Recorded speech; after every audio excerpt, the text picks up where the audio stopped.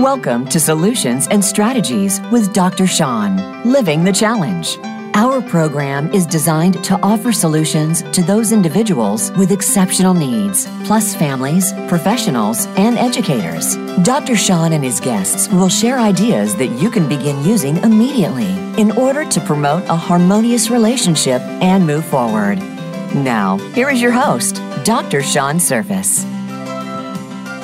Well, good morning, good day, good evening, whatever time you're tuning in and from whatever place, whether you're here with us on the West Coast or you're on the East Coast or you're in Saudi Arabia or the Philippines. Apparently, I have listeners all over, at least one.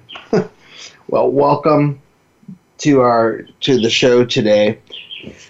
And, today I want to take on a subject that I've been thinking about a lot over the last couple months, actually, I think several decades.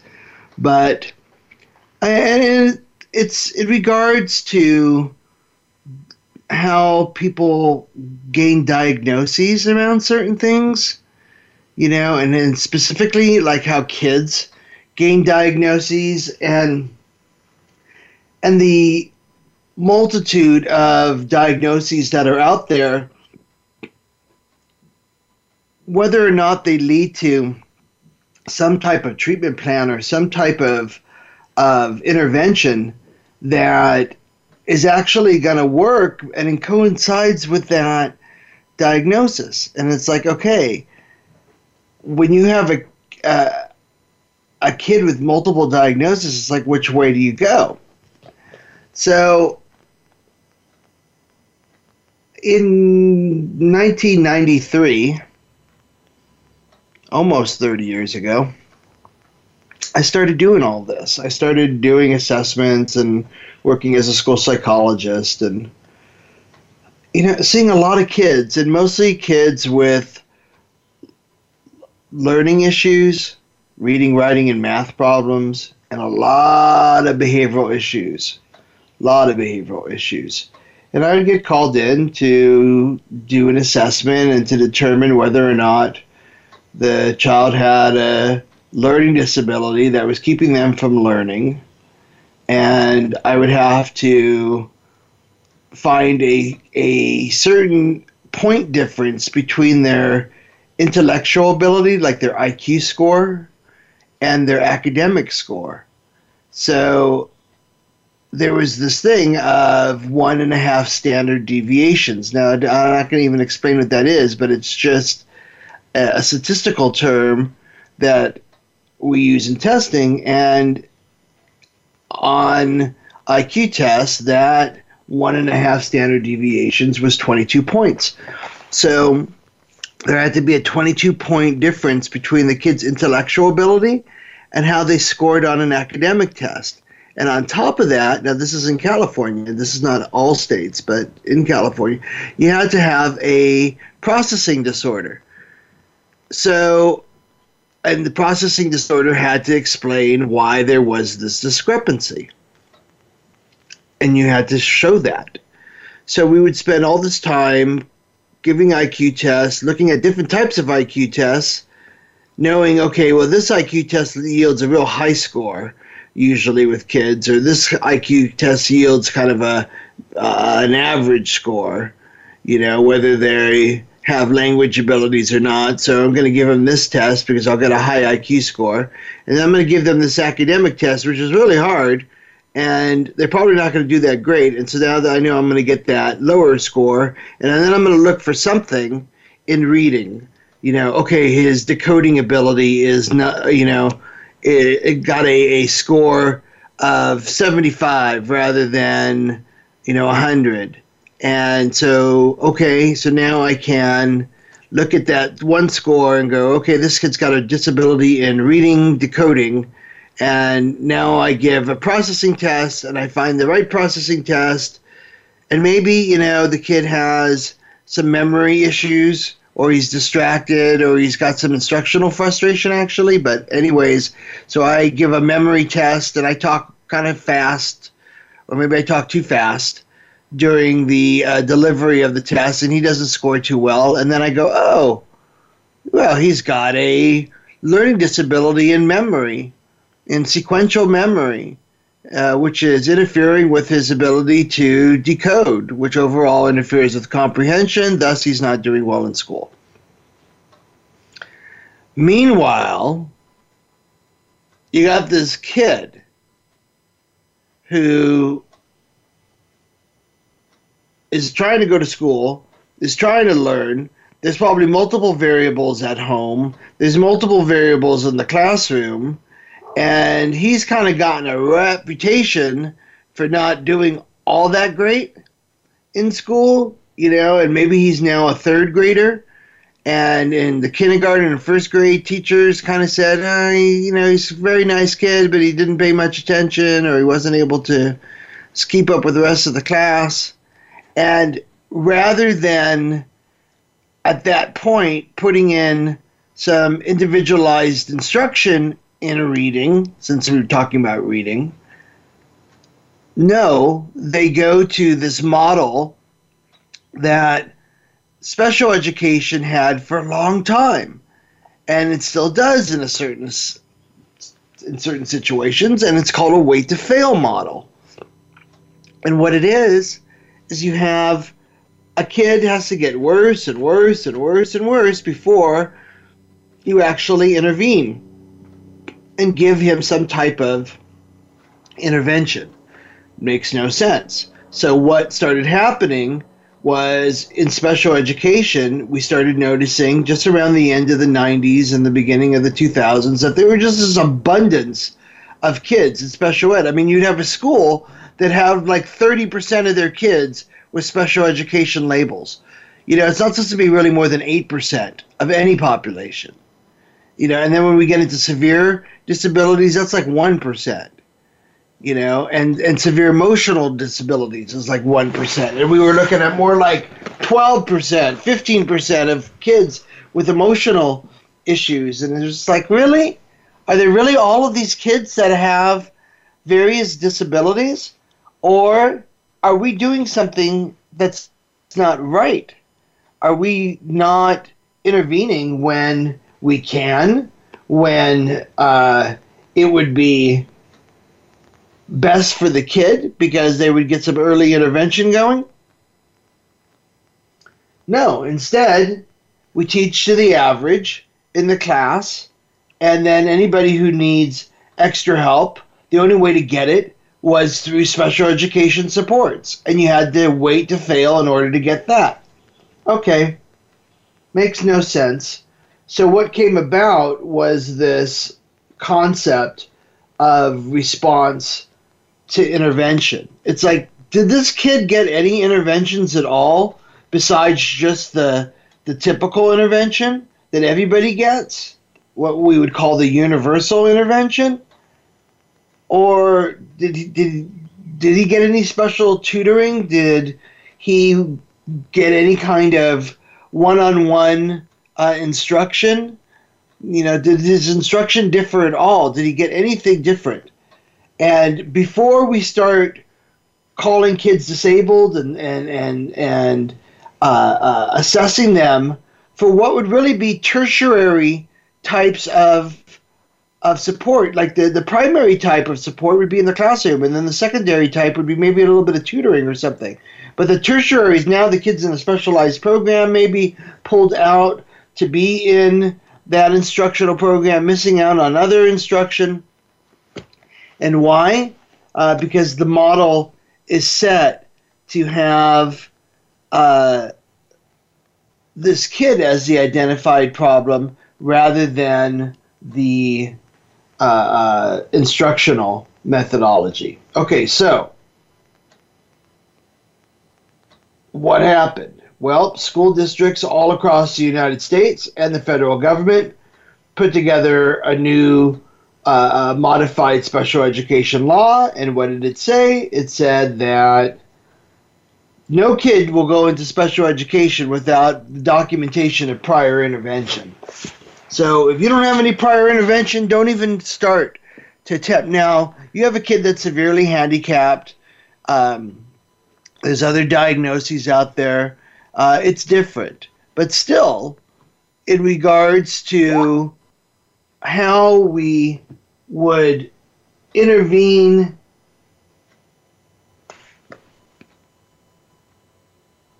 is still the same.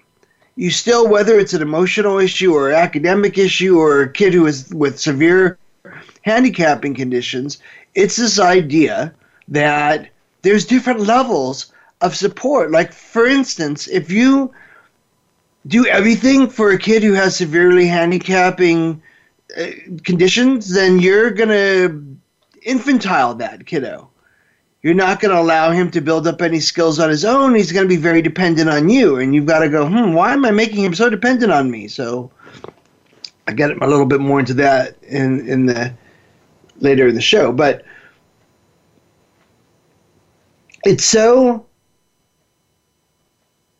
necessary that we have a system in place that has multiple tiers of support before we designate or identify an individual as the issue and put all the intervention in a specialized format on this person. Because it matters who it is, but realize that a kid who's already got like a lot of instructional frustration, which is probably going to lead to some social frustration because he's not really going to be, like up to par with everybody else, is going to lead to the kid feeling bad about himself, low self-esteem, no desire to learn, no desire to be at the school, and it may start to cause behavioral issues, withdrawal, And so when we look at how we intervene, we have to make sure that what we're doing is to the best benefit of the person who's struggling and taking into account all of the support systems that are in place and whether they are functioning well for that individual and others or not. So, we got a couple minutes here till a break. And what I want to do when we come back is I really want to get into this concept of identified patient. One of the things that Carl Jung said about parenting, and he was really like the first psychodynamic person to talk about parenting. Yes, Freud definitely talked about parenting, but in a very different way. Jung talked about parenting in association to environment and in association to how the parents had been raised would also result in how they raise their own kids. And we've talked about different types of parenting. But one of the things that Jung said is like, hey, before you start looking at this kid and deciding that this kid is the identified patient, make sure you look at yourself. And that doesn't mean just parent, okay? We can modify that and go, okay, teacher, doctor, psychologist, parent, sibling. Let's make sure that you are fully looking at the situation and not placing all of this on this kiddo, because most of the time a kiddo comes into an environment. So we are at our first break, and we'll be back in a couple of minutes. I want to share with you some concepts that I've been thinking about, a little bit of a case study, and some intervention ideas. So that's going to be kind of the structure of when we come back. Okay, so we'll be back in a couple minutes. Become our friend on Facebook. Post your thoughts about our shows and network on our timeline. Visit facebook.com/Voice America. Life has its joys and challenges. At Total Programs, we can assist you with the challenges and show you that solutions are possible when good strategies are put into place. At Total Programs, we understand how difficult your day can be, and our goal is to assist your family in having the supportive, safe, and successful environment where love and joy can reign. We can design programs and strategies to bring you the success, safety, and support that you desire for your home, school, and community. Call 1-866-54-TUTOR or visit totalprograms.org. Now you don't have to stay linked to your desktop or laptop. Take Voice America on the go and listen anywhere. Get our mobile app for iPhone, BlackBerry, or Android at the Apple iTunes App Store, BlackBerry App World, or Android Market.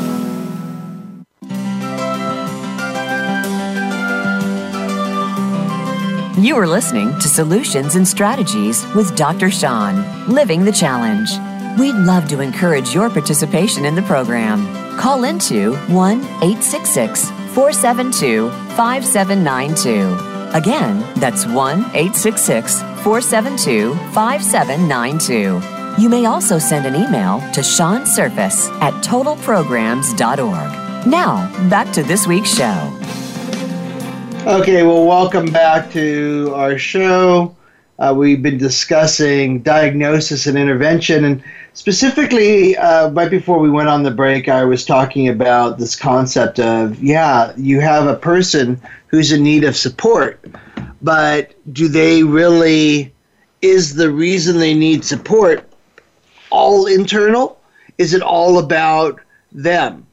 There's a concept called the identified patient, and in the identified patient, one part of a dysfunctional system becomes the blame or becomes the focus. Maybe I'm saying it in a negative way because I have negative feelings around it.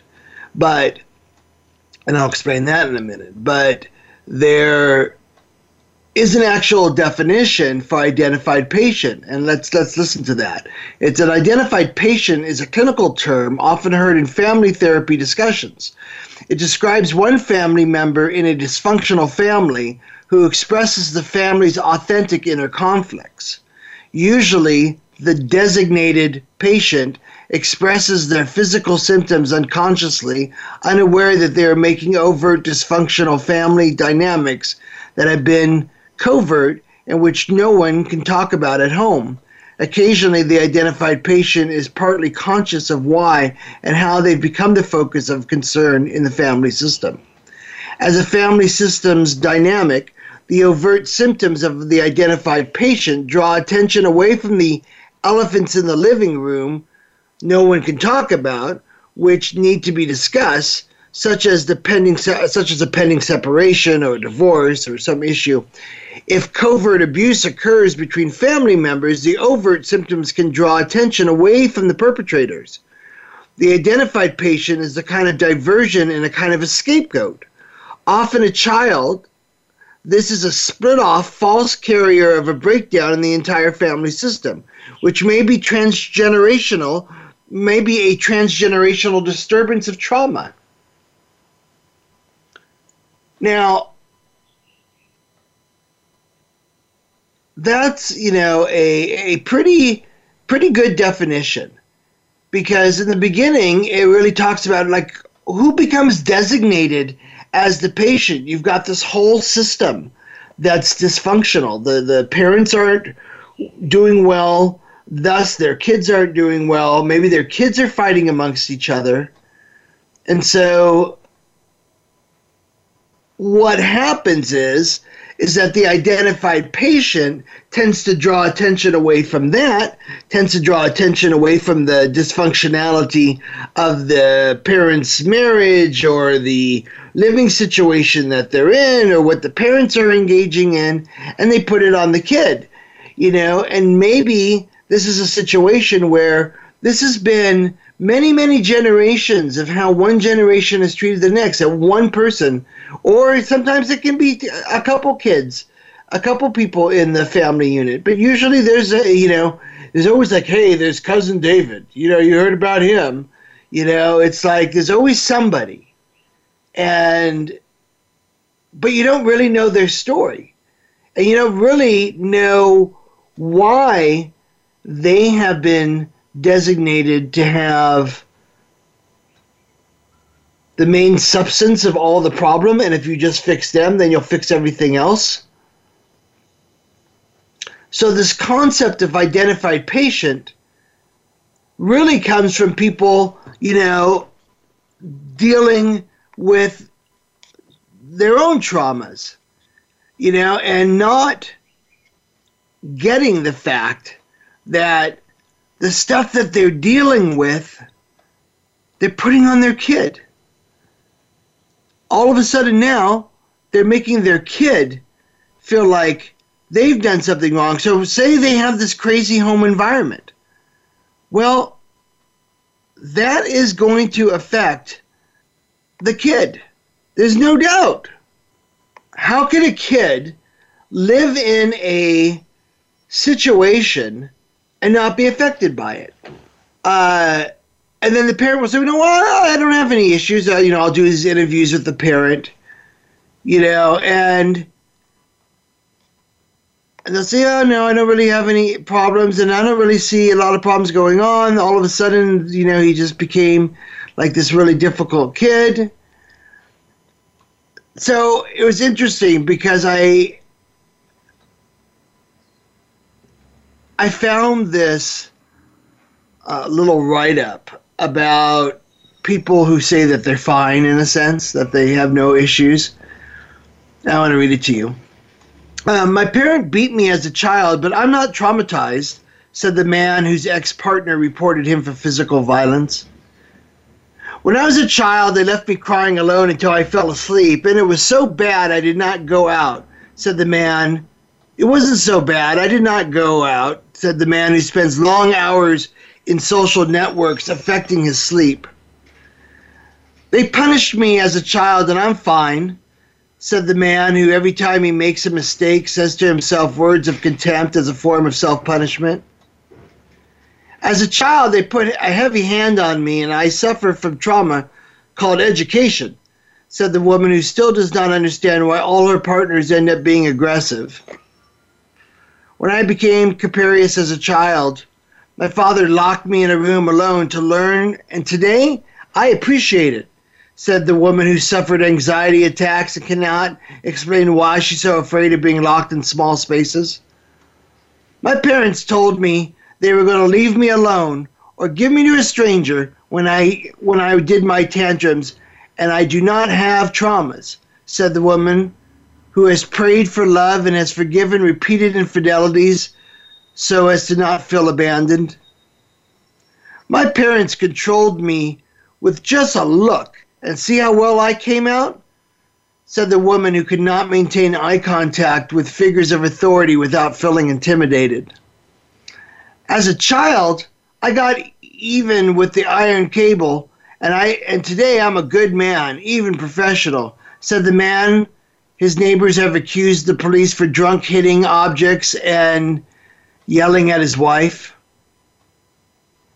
My parents forced me to study a career that would make me money, and see how well off I am, said the man who dreams of Friday every day because he's desperate in his work, doing something every day that is not what he always wanted. When I was little, they forced me to sit down until all the food was finished, and they even force-fed me. Not like those permissive parents, affirmed the woman who does not understand why she could not have a healthy relationship with food and in her adolescence came to develop an eating disorder. My mother taught me to respect her good chanceolos. I always say this wrong. Chancletezos. It's sandals. My mother taught me to respect her good old sandals to the point, said the woman who smokes a pack and a half cigarettes a day to control her anxiety. I thank my mom and dad for every blow and every punishment, because if not, who knows what would have happened to me, said the man who has never been able to have a healthy relationship and whose son constantly lies to him because he has fear.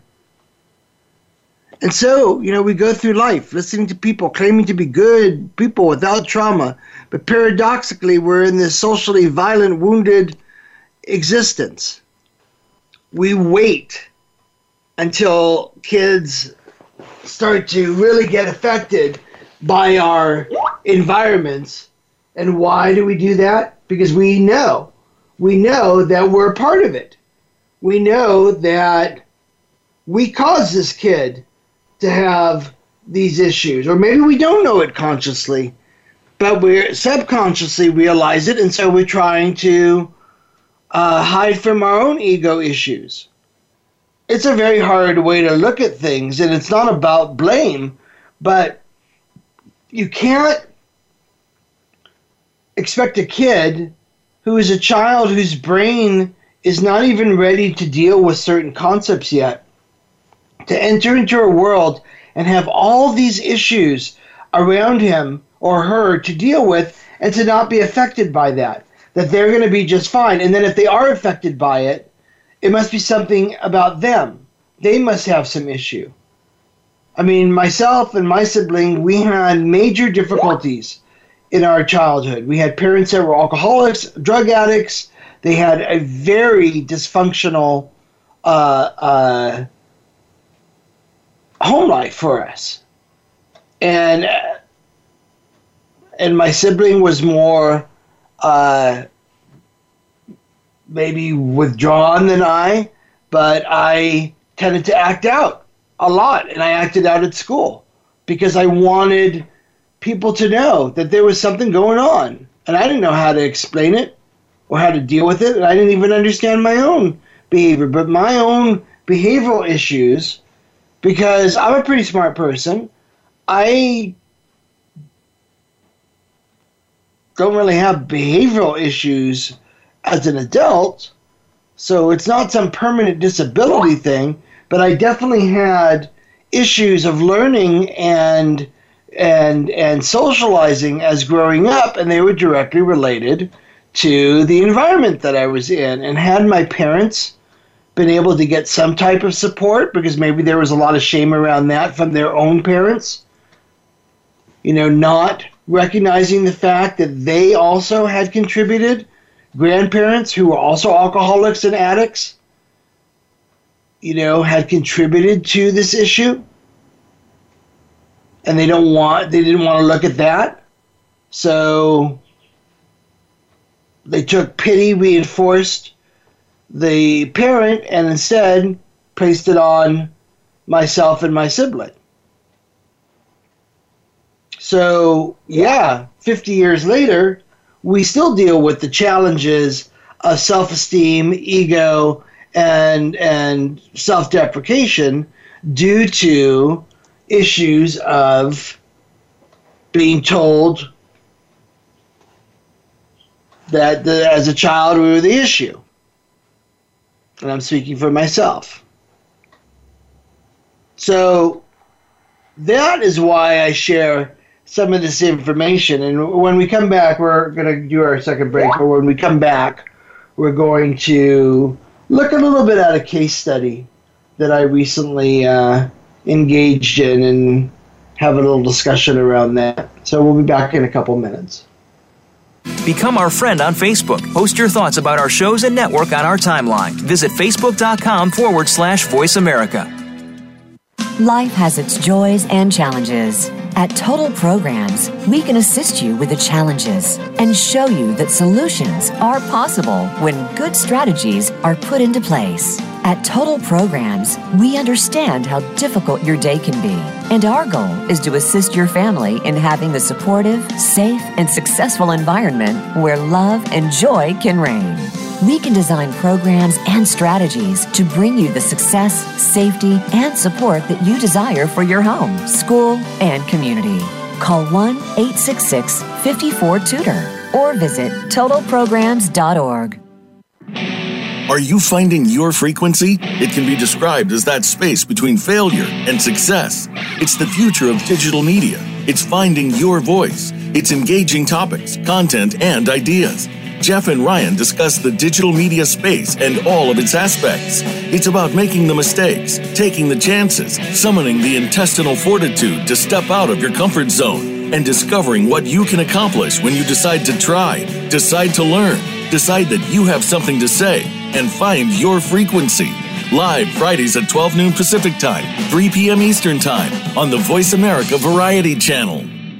The Voice America Live Events channel is here now to showcase your corporate, individual, or organization's live event. Visit voiceamerica.com/live events to see all of our past live events and find out more. Whether it's a multi-day conference, special speaker, or single-day event, we've got everything to make your event a success. We can do a few hours or a few days. For more information about taking your event to the next level, call Jeff Spinard at 480-294-6417 or email info@voiceamerica.com. Again, that's Jeff Spinard at 480-294-6417 or send us an email to info@voiceamerica.com. Voice America is where you are and where you want to be. Join us around the globe as we broadcast live from some of the most interesting events available. Don't forget to view all our live events, including on-demand access to past events that you may have missed by visiting voiceamerica.com/live events.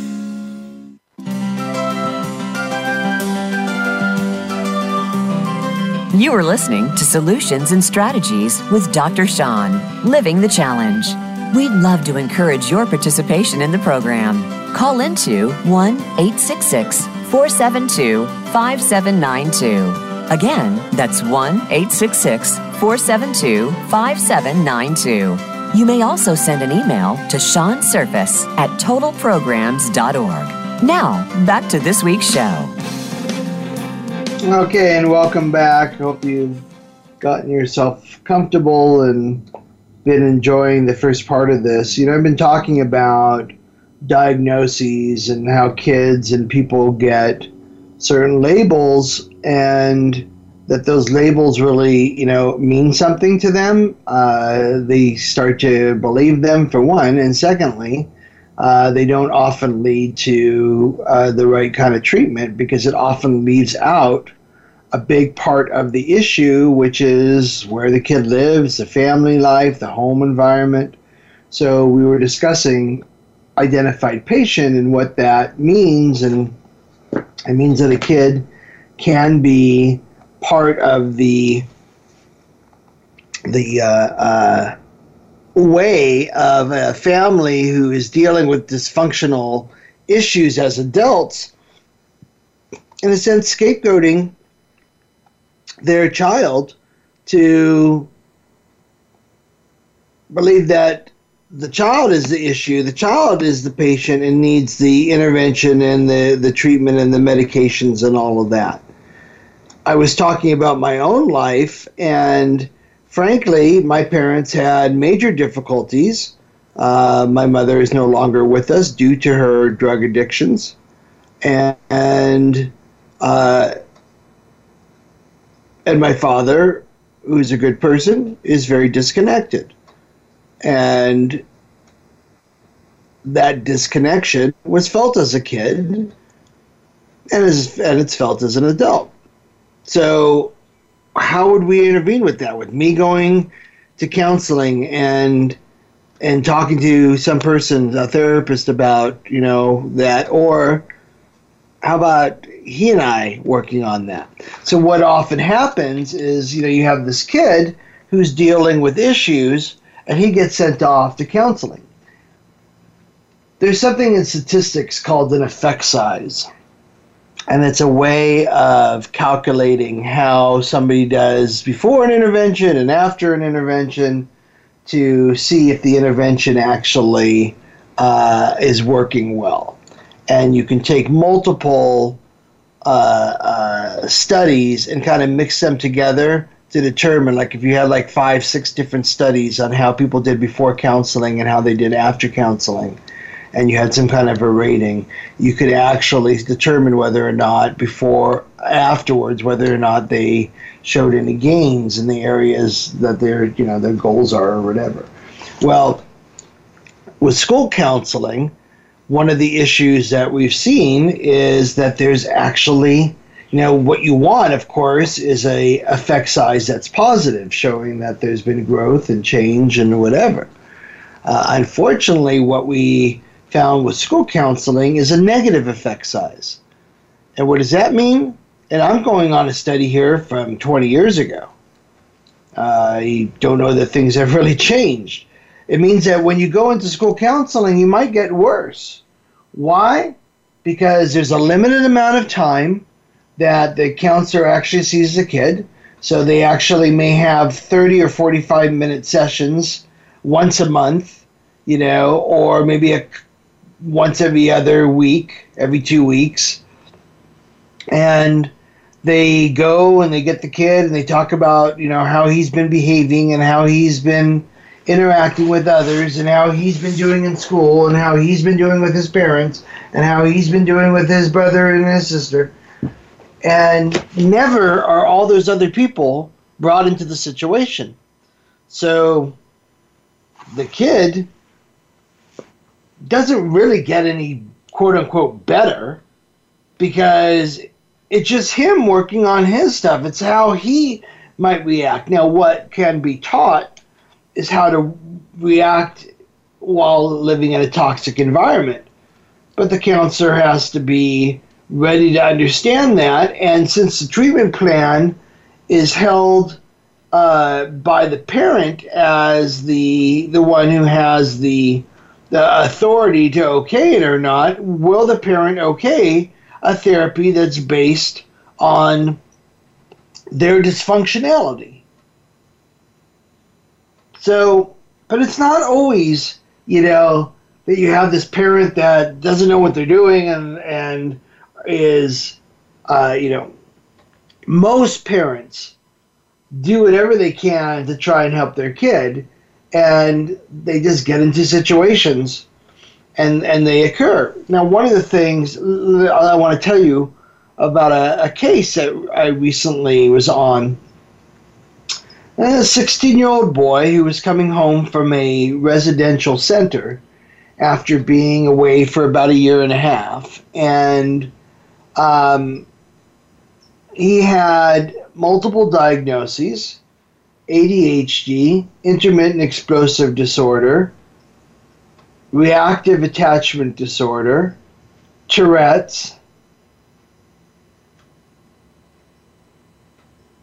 and something else that I'm blanking on. Oh, depression and anxiety. And so I start to work with this kid, and from paperwork, he looks like he's a behavioral, a huge behavioral challenge, that he is very difficult individual to interact with, and requires a lot of one-on-one support and specialized treatment, including medications. So I started interviewing parents, and I started working with the kiddo, and kiddo's very, very nice and interactive, and I realize he's had a history of being very challenging and not the nice kid that was in front of me. But I started looking at different things, and I started listening to the stories that mom, specifically mom, but mom and dad were telling me, and how he would interact with them, and how he would consistently always need something. And that even from the time he was born, that he had problems feeding, he had difficulties going to the bathroom, so he didn't feel so well as a little one, and required a lot of one-on-one attention all the time from very specifically mom, who already had one child, and this was a second child that was adopted, but adopted from the third day of birth, and so he never knew any other family or any other parents. And those 3 days were not a traumatic event for him before he was adopted. So I started hearing how his need for attention and his need for things was insatiable. And then the kid himself says to me, yeah, I used to totally have a tantrum to get what I wanted, and I'd have a fit about it all day long, and then I'd finally get it, and then the next day I'd want something else and start all over again. And it's like, okay, this kid was telling me that there were certain cycles that they had gotten into. And Mom was telling me about certain reinforcement cycles that she had gotten into of taking care of him. And it made me think of this old metaphor of the tiger, baby tiger. Baby tigers are so cute. So cute. Big blue eyes usually, and soft fur. And so the little baby tiger, we know he needs to be fed. So we give him some food out of a bottle, and he's so happy, and he's so cute, and rubbing his little belly, and he's just a sweet little tiger. And then he gets a little bit bigger, and he's hungry, and he taps you with his little paw, and you're like, oh, look at that, he's tapping, he's letting me know he's hungry. And he even goes, meow. And it's like, oh, cute little meow that he's got. And so you feed him, and that goes on, and a couple months later, yeah, he's getting bigger and stronger, and he paws you again, and oop, accidentally, he draws a little bit of blood with one of his claws, just on accident, but just a little bit.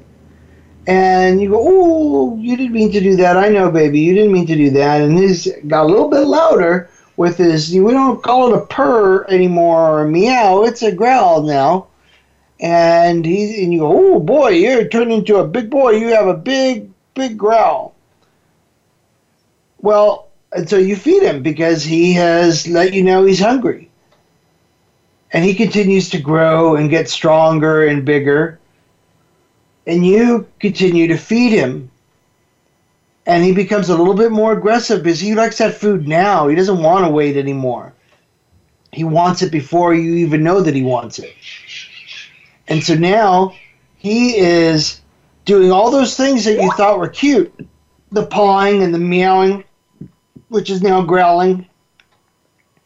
And you're kind of nervous about him now because he's not so easy to control. And he's real big. And so you start deciding that you're going to put him in a cage. And you're going to give him some medication to calm him down. But maybe, for one, you shouldn't have a pet tiger because he's too much for you to be able to handle. And if you do have one, maybe you need to get some support early on to realize that you're maybe feeding this tiger into behaviors you don't want. And that's the same thing with this kiddo, is that over time, he was just reinforced over and over again for this kind of maladaptive attention-seeking behavior.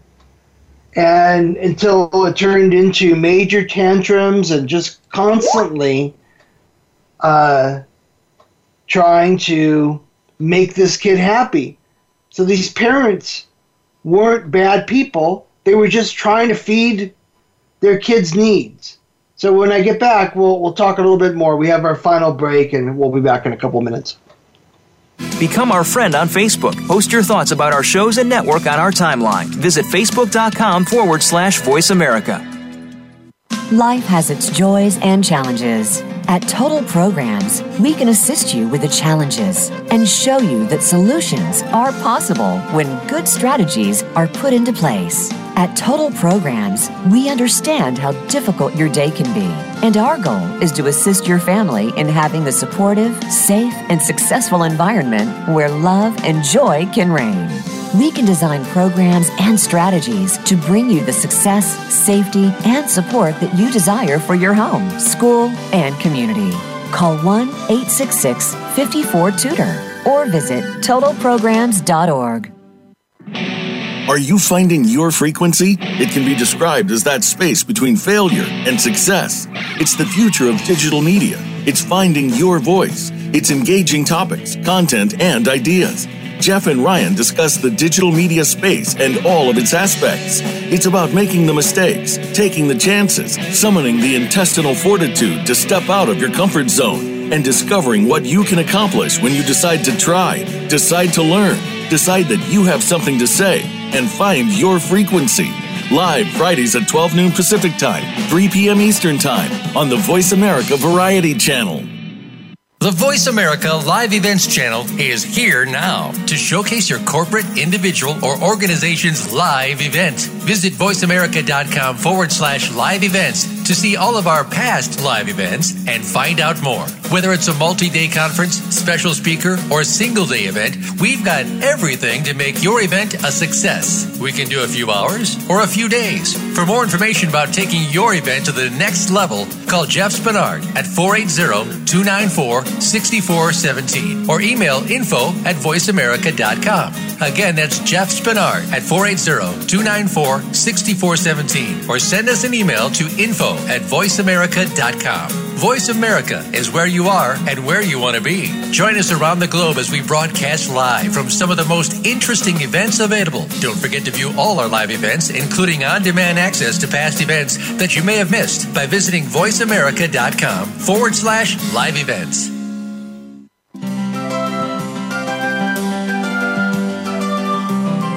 You are listening to Solutions and Strategies with Dr. Sean, Living the Challenge. We'd love to encourage your participation in the program. Call into 1-866-472-5792. Again, that's 1-866-472-5792. You may also send an email to seansurface@totalprograms.org. Now, back to this week's show. Well, welcome back, Voice America listeners, and we've been discussing diagnoses and treatment options and how they don't always go hand in hand. And I was discussing a case study of a 16-year-old that I had recently assessed and who had multiple diagnoses. And so the last thing that I was discussing was this metaphor of a tiger and a baby tiger and what that you feed into and it becomes more and more aggressive. And you keep feeding into it because you think that's what you're supposed to do. You know, you're supposed to feed something. You're not supposed to let them starve or have your kid have any kind of difficulty. So this kid and his parents got into this cycle of him being very demanding all the time, not feeling well, by the way, a lot of the time also. He continued to have physical problems. And the parent really put him in specialized, he wasn't doing so great in school. Pretty much after third grade, he stopped progressing because, frankly, at that point, all they did was focus on his behavior. They did counseling, they did medication, they did, behavior plans, and they didn't do academic. So he was at that point in third grade, he was at a third grade level. He was doing what he was supposed to be doing, but he was still having behavioral issues. Then, we started to see some academic default, and there was academic default probably in second grade beginning. But, again, the more that they started emphasizing the behavioral issues, the less they started working on his academics. So now, he went off to specialized schools, and then that didn't work. He continued to have the problems, behavioral issues at home, because the interactions between family members became let's argue together, let's struggle together, and then let's get a break from each other together when we're all trying to de-escalate. And various counseling was done, some with the family, which was good, but mostly with just the kid. And then he goes off to this residential center. And the residential center, I try and figure out, what is their actual treatment that they do there. And, there wasn't any really specific treatment that I could say. They said that they had a type of acceptance therapy, commitment and acceptance therapy, and which was good. It was a form of cognitive therapy to assist him, but they had him scheduled where he was doing stuff, and from 7 o'clock in the morning till 9 o'clock at night, he pretty much had things he had to do, and was, he had school time, and he had, chore time, and he had some fun time. And it wasn't all about his needs all the time, and he started to realize how other people have needs, and his empathy levels, as reported by others, are very, very high. And they may have always been very high, but he didn't really understand how to empathize with others because so much attention was brought to himself all the time. So now you've got this kid who's a pretty nice kid who's come back from the residential. He's had that break. He doesn't really argue with his parents in the way that he did because he realizes that his part of it, and they're starting to realize their part of it. But like, for instance, he had this diagnosis of reactive attachment disorder. And what that is because most people aren't going to know like what reactive attachment disorder is or how to treat it. So that's like a severe neglect issue. That's when somebody has been not given food, not given warmth, not given a place, shelter, place to live, and they are existing at a raw, primitive level where there is no love and attention and interaction. There is not enough food. There's not enough to keep you warm, and so you feel anxious all the time. Well, this is not this kid's situation, and it is not him. Tourette's. Usually, it always has to have a remarkable area that is about motor tics. So most people think of Tourette's and think of the language and the cursing and whatever and the explosive, impulsive behavior. But it also has to have this motor tic component.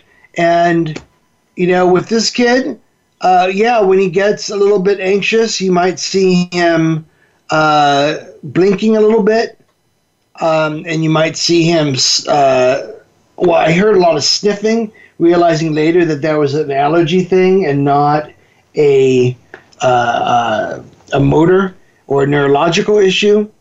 So what's really important with this family is that they get family counseling together, time to work on what works well together and what doesn't work well together, so that they can establish responsibilities on either end and interact with each other in a way that is empathetic towards the other person's needs and supportive of their own goals.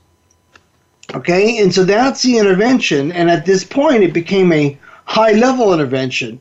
What ended up happening from that special education overabundance of diagnoses and kids in it is this response to intervention program. And what it looked at specifically was like a 3-tiered prevention. What can we do at a primary level for everybody to improve and to prevent harm? Okay, and then at a secondary level prevention, how can we, like if something has gone wrong, how can we reverse the harm?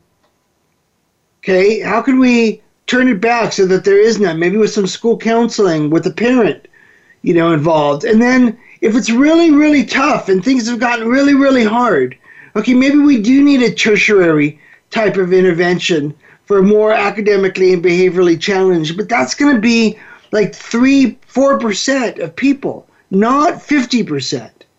And so we continue to look at what is the best way to intervene and help kids right from the get-go when they're first starting, in school and in life, rather than waiting until there's this failure on their part or on the part of their home environment.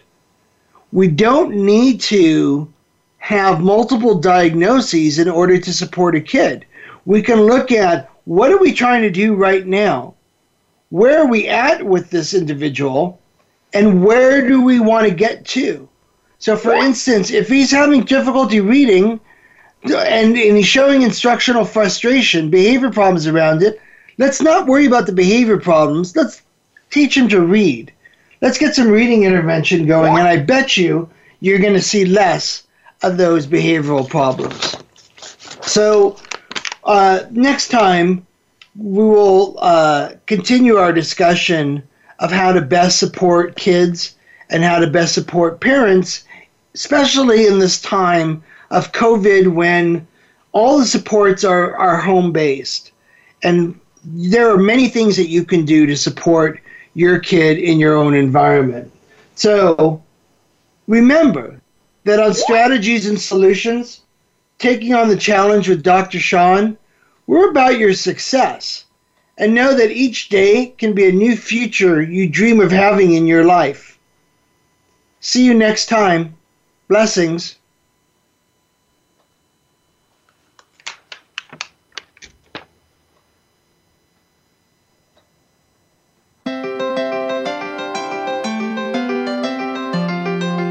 Thanks so much for listening to Solutions and Strategies with Dr. Sean, Living the Challenge. Be sure to join us again next Thursday at 11 a.m. Eastern Time and 8 a.m. Pacific Time on the Voice America Health and Wellness Channel.